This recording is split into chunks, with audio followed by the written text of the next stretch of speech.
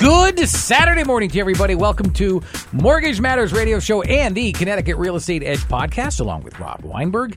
I'm Gary Byron. Rob, how are you there, buddy? Hey, Gary. How's it going, my friend? Not too bad, actually. How about yourself? Hanging in, man. Hanging in. Listen, just trying to get through this crazy time that we're in here. You have to hang in there. You always do. Actually, it's funny that you mentioned the crazy time that we're in. So I don't know what day it was. Actually, it was earlier in the week. I had like a conversation with 3 different real estate agents, just for various reasons.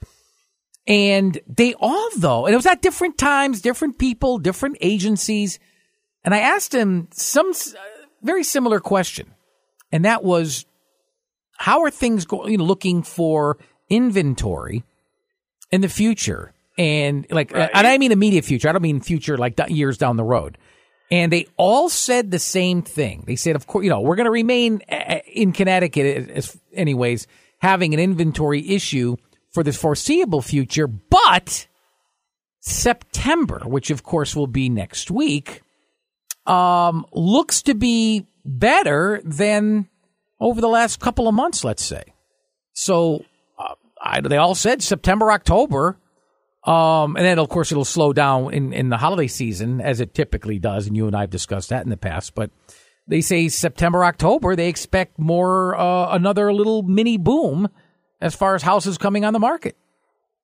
I mean, that'd be great. I think we're all very, very ready to see increase in inventory. Sure. And I had seen something that Hartford, Connecticut was actually in the country, like some of the lowest housing inventory on a nationwide scale.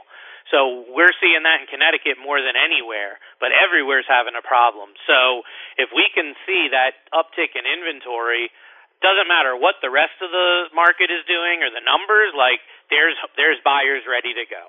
And, I have more pre-approved home buyers out now than I have in my entire career, and that's just a function of the inventory problem that is going on, because people are able to be flexible with where they're going to move for the most part, and there just aren't any houses. You know better than anyone, right? Yeah, I've been looking for about a year, almost a year now. Not quite a year, but, since... Was it last January or the January before? I don't remember. Maybe it's been. Yeah, well, I know you've been dabbling for a bit. I think we did your pre-approval close to maybe about a year ago. I think we started. It was last summer. So, and here we are. And you've been diligent. You're working with one of the top agents in the state. So, it's tough. But I can tell you that more than ever, you have to be flexible. And buying a home in this market and saying, these are my must-haves and that's it.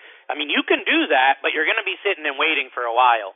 So if you can find something that's close to what you want, that you can deal with, at least for the foreseeable future, you can make that into the dream home. That's what our last episode was talking about, not getting in over your head, No, right, Being sustainable with buying a home, because it's so easy, to be emotional with it, and most people are. But you got to step back. It is numbers. There is logic. And there's a lot of misinformation out there about it, too. Boy. So many myths out there, especially now because we've seen that shift happen so abruptly, so quick. Someone will be like, hey, but my brother bought a house a year ago, and this is what he got, or this is how it went. We're not in that world anymore. Literally, it's day by day right now, and Monday and Tuesday can be completely different, and by the time you get to Friday, the whole week's turned upside down. And I'm talking about that from the standpoint of mortgage programs, guidelines, interest rates, economic reports, it's a lot. It's a lot to take on, and that's why people are so confused. I'm glad that you bring that up. It's kind of a topic that I wanted to bring up with you today. I can tell you, though, there's a few things that I'm non-negotiable on, but you're right. You've got to be negotiable. If you're looking for a house, with a pool or with a 2-car garage or something, I mean, maybe a 1-car garage, maybe you add something on later. Maybe you don't get the pool and you add that a year down the road or something. And certainly if you're looking for a specific type of home, if you're looking for a cape, and there's nothing available. It's usually when you hear demands from people, I would imagine it's because they want a certain town, whether it's because of the school system or they feel safer in that community. good police department, whatnot. That's more along the lines of the non-negotiables. Other amenities can always be added. I'm assuming that's what you were referring to. Yes, absolutely. And people just every single day they get new info, and then they in their head merge it with old info. So I'm not going to say I'm the end-all, be-all, because I don't know everything either, and I'm learning every day, especially right now. I mean, it's just crazy to me. But being in this industry over 2 decades, understanding how it works and the cycles, you just become kind of a lifelong learner, because there's no other way to succeed. If you try to go off what it was or what you thought from 6 months or a year ago, you're absolutely going to fail. And I know it's not like that in every industry, but in real estate and in mortgage, you have to be on the cutting edge. And as a home buyer, I would say it's your team, right? They're the ones that are going to be supporting you. They're the ones that are going to be giving you that knowledge and backing you up with that experience that you're going to need. So, there's just too many myths out there now for people not to know the truth, and that's what I want to dive into today. Let's do that. So maybe you should start by shedding some light on one of the most common misconceptions that people have about getting a mortgage. Yeah, so let's hit it right between the eyes here. All right, let's go for it. What is the number one most common misconception? What I'll tell you that I've found is the most common misconception right now is that people think you need a perfect credit score to buy a home or get a mortgage. And what does perfect mean? Well, that's the issue. For some people, they think 650 is perfect. For other people, 750 isn't even good enough. So what is perfect? That's relative to what you think. But I can tell you from a technical standpoint, there are mortgage programs that'll go down on conventional loans to a 620 credit score. There are government-backed loans that'll go down to a 580 credit score. And in some cases, if you have a lot of compensating factors like a big down payment or a really low debt-to-income ratio, there are actually loans out there, specifically government loans, that will allow you to buy a home with as low as a 500 credit score. Now, when I started in the industry back in around 2003, I did a lot of loans for people with 500 credit scores, and unfortunately, a lot of those people didn't pay their loans back, and a lot of those people did end up getting foreclosed on. And I tell you that because there's a lot of risk giving a home mortgage to someone with a low 500 credit score. But it is an option. There are programs available. I have multiple investors that'll do it, but should you be buying a home with that low of a score? That's a different question for a different show. It's really just all about affordability, like we were saying. So don't think because maybe your credit score is in the low 600s or mid 600s or maybe even the high 500s, don't think that you're just not going to get it. Well, no, but if they're putting 40% down, out of let's say the house is, let's say it's a $200,000 home and they're putting $100,000. That would be 50%, of course. But that's probably when it's feasible at a 500 score. No. So the high down payment that you're talking about, Gary, is when somebody has a credit score less than 580. Okay? If your credit score is under 580, then generally you need to put a minimum of 10% down. All right? That's just, again, a general rule. Other programs have different things. Conventional won't even touch your loan with under a 620. So that's why it's important to have someone that can navigate the different programs. You see, now, if you're between a 580 and a 620, then at that point, you could technically get approved with as little as 3.5% down. Will you or not? It depends on other factors. That's the questionable area where you should be able to get approved, but it's going to depend on, again, debt to income and some other things. Now, once you're above a 620 credit score, that's where it opens up a multitude of options. And I'm not saying, again, that that's perfect, but that at least gets you in the game to be able to potentially get some of these other loans, some of these down payment assistance or other programs. So, again, the credit score is not as crazy as people think it is. The credit score is not the end-all, be-all. There are workarounds. There are, different ways, different programs. But just know that a credit score in the 500s doesn't disqualify you, but you have to get more information. You have to get that plan in play, because we've done entire shows talking about getting prepped to buy a home. Right. And that's a case where you may need to do a little bit of prep, because you may only have 5% down and you need 10. How long is that going to take you? So that's the number one myth there, Gary, on the credit scores that I want to just kick this thing off with, because I get the question every day, and they're just plain wrong. Well, down payments in itself, they're very controversial topics, and we've talked about it on this show and in the past. All right, so what are some other myths around down payments? Yeah, so down payment's a big one because, again, so many different loan programs, so many different options, and everyone's talking to everyone else about what they did and all this. So let's dispel the myth right here. Many people believe that you need 20% down or more to buy a home. And where this myth came from originally is that years ago, decades ago, when maybe your parents or grandparents were buying a home, banks were a bit stricter on down payment. They did require that. If you go way, way back to like the Great Depression a century ago, it's my understanding that you had to put 40 to 50% down to even get in the door of a bank to possibly get a loan. And the government's passed initiatives over the years that have allowed it to be lower and lower and lower.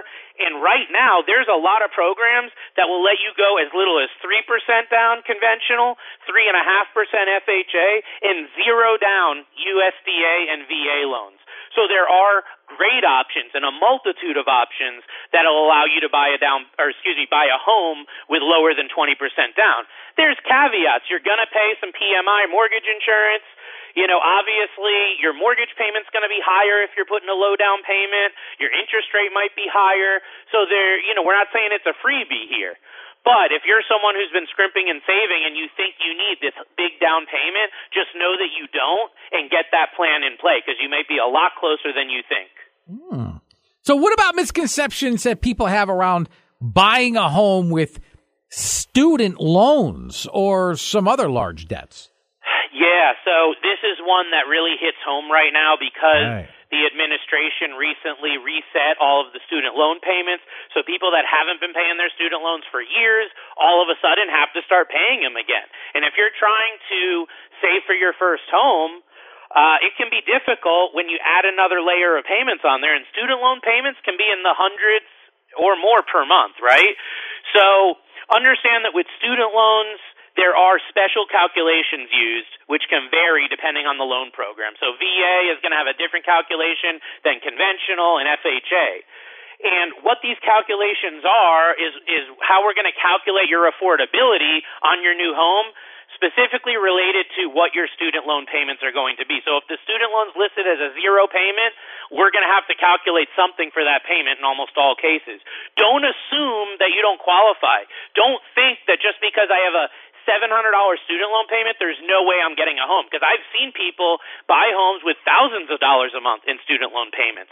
It's all relative. What's your other debt? What's your income? Get with that advisor that can navigate you and get you towards the home buying goal. The next one is defaulted student loans. People think if I didn't pay my student loan, if it's in default, there's no way I'm getting a home. Well, I'll tell you that it's not impossible. I've helped several people buy homes just in the last couple years that had defaulted on their student loans. So there's a couple different ways to do it, but really at the end of the day, the ideal way is to get your name removed from the government CAVER system, which is a system for people that have defaulted on government debt. You need to know how to do that. It's not easy. It takes a lot. And, fortunately I've been through it, but I cut my teeth and came out battered and bruised trying to get clients off that CAVERS list, and it took a lot longer than expected. So if that's you, it's not impossible. Just ask the right questions and have someone help you there. Last thing is other debt. Student loans aren't the only issue out there. Right now, credit card debt just hit the highest level, I believe, in history. No, you're right. Yeah, so, I reported that. Yep. And, these credit card debts can get really, really difficult, too, because the interest is overwhelming. But it's relative to your income. Just because you have a little bit of debt, doesn't mean that you can't buy a house. Or just because you missed one payment on a credit card 6 months ago, it doesn't mean you're disqualified from buying a house. This is the area, Gary, where you really have to be objective on what you're trying to get to and have somebody help you. Because if you just go on Google or you just go on social media and you look at what people are talking about around this, you're going to get incorrect information. Real estate is local. Mortgage is local. Figure out what programs you might have access to. The guy that put up a TikTok post from California about their down payment program or that's not relevant to you. You need somebody that knows the local programs because there's so many different options. So just know that these credit issues, these credit events, they don't disqualify you. It's just a bump in the road. I mean, we've mentioned pre-qualification in the past versus pre-approval. And aren't there a lot of misconceptions around the difference between the two? Like what's the difference between pre-qualified and pre-approval? Yeah, so many people treat them as the same. They do. They're not. So pre-approval and pre-qualification are very different. So let's talk about what they are. How are they different? Pre-approval is thoroughly verifying everything on your loan application, meaning we're verifying your full credit report from all the bureaus. We're verifying your income, how much money you make at your job or business. We're verifying your assets, how much money do you have to actually close, to pay the down payment, to pay the closing costs. We're also generally verifying reserves, money that you'll have after closing, like retirement accounts, IRAs, 401s, all that stuff, plus investment accounts that you may have. We want to verify all that because by doing that, we're going to be able to get you knee-deep into the mortgage process. We're going to be able to uncover all the potential hurdles and pitfalls that come up all the time, but the sooner we know, the more or the easier that we can handle them. So when you take that and look at it versus a pre-qualification is just a basic review of possibly your credit and then a conversation or a form online to tell us what you make. So there have been people that will fill out my online application and say they make $8,000 a month. When I actually get their pay stubs and W-2s and we do the calculation, they make like $6,700 a month. Okay, that's okay, except what if I pre-approved you based on the $8,000 and you only make $6 something? That's a problem. That's why we have to vet it. Mortgage is all about documents. Mortgage is all about verification. If we can do that up front, it's going to give the warm and fuzzy feeling to the other realtors involved, and they're going to want to take your offer versus somebody else's. That's really the bottom line. It'll help you stand out in the market. It gives you a competitive advantage. And in this market, I can tell you in Connecticut, dealing with dozens of listing agents that are friends and colleagues, when I talk to them about pre-qualification versus pre-approval, they kind of laugh because in this market, if you walk up without a pre-approval, you're basically nothing. I mean, with all due respect, you're like dirt on the floor. You absolutely have no value coming in to buy a home without any sort of funds verified. Unless you've got a bank statement showing you've got enough money to buy that house in cash, you have no business trying to buy a home without a pre-approval. A full, thorough pre-approval. Okay. Folks, you are listening to Mortgage Matters radio show and the Connecticut Real Estate Edge podcast, along with Rob Weinberg. I'm Gary Byron. You can get more information on Rob very easily. You simply head on over to his website, which is robgw.com.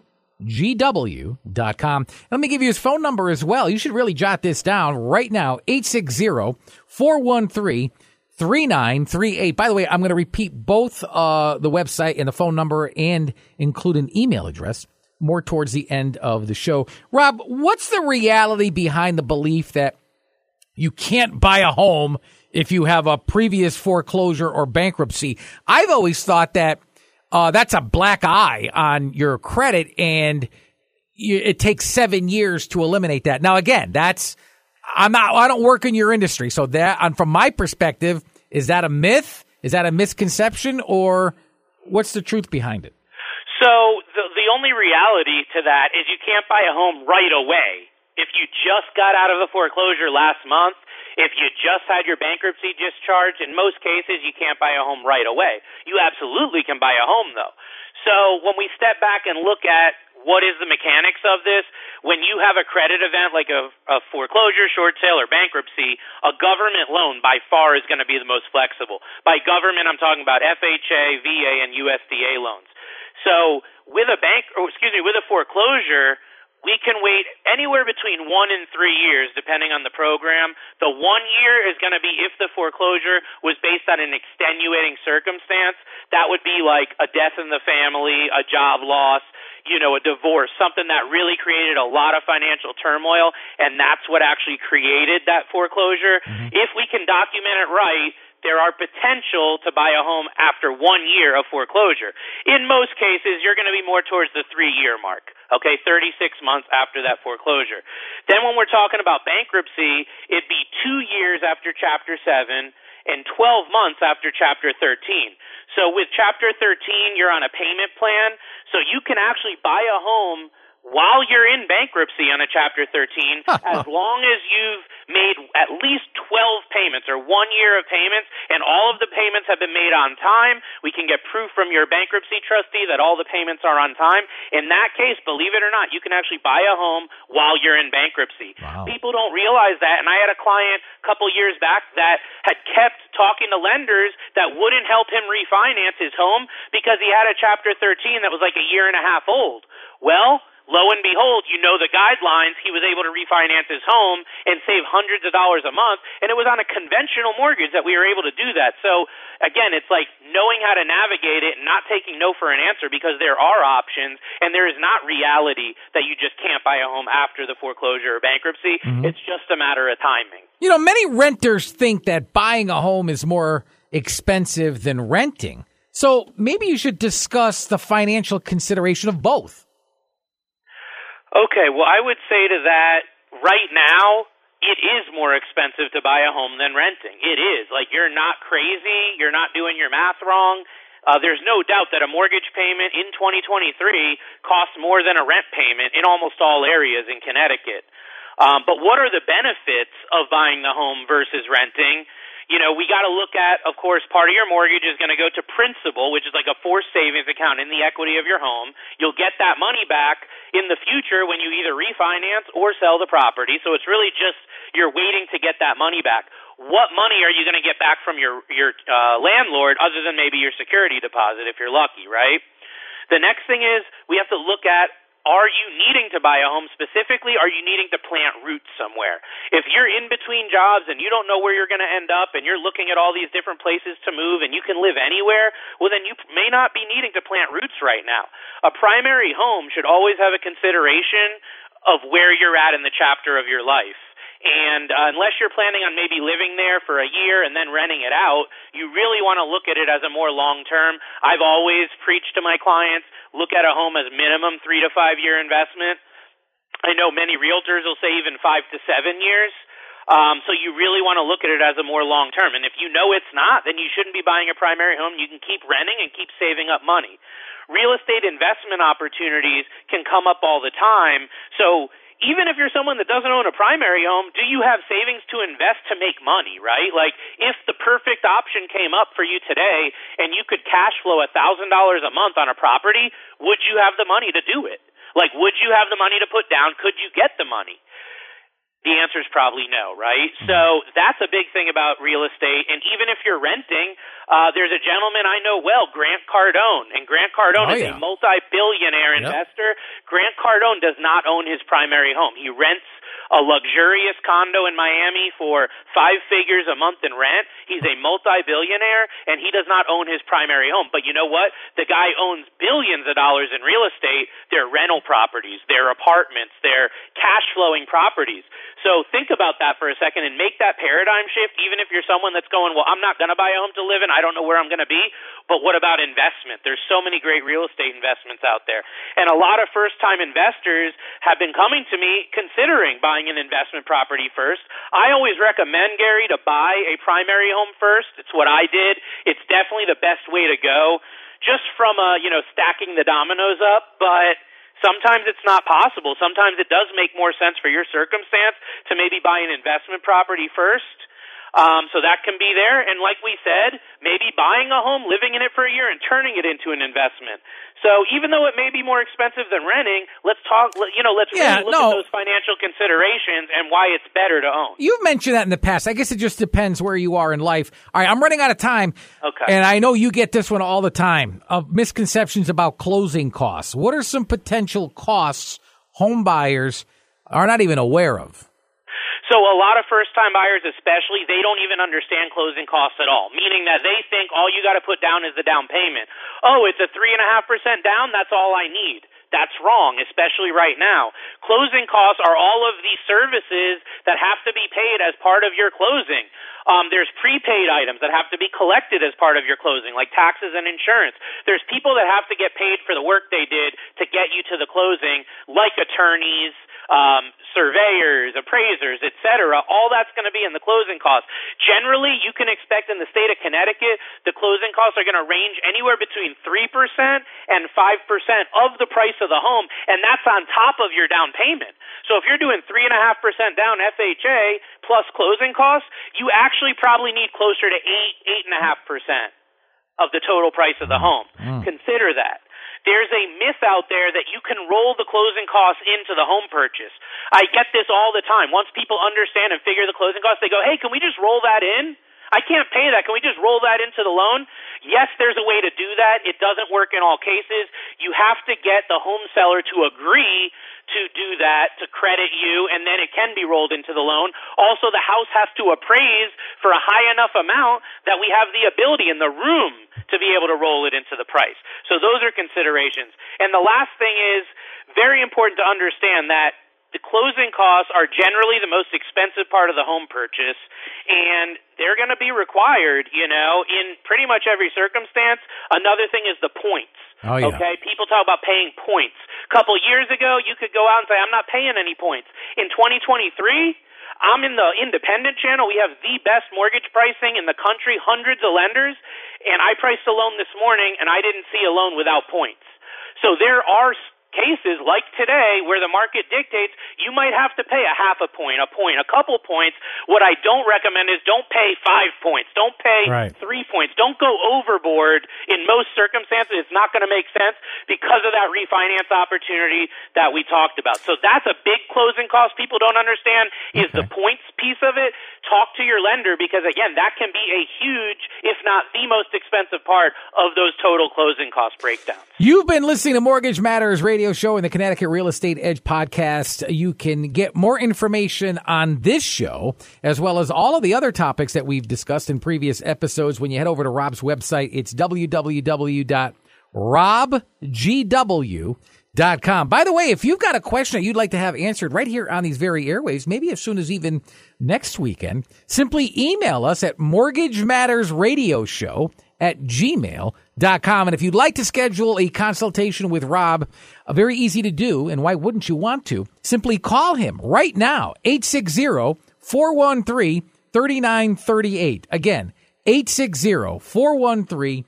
3938. And in case we don't want to flood his phone with all these calls at one time, please leave him a message. If he does not pick up immediately, leave your pertinent information. He will get right back to you. For Rob Weinberg, I'm Gary Byron. Thank you so much for listening to Mortgage Matters Radio Show and the Connecticut Real Estate Edge podcast. Until next Saturday morning, have a good one, everybody. So long.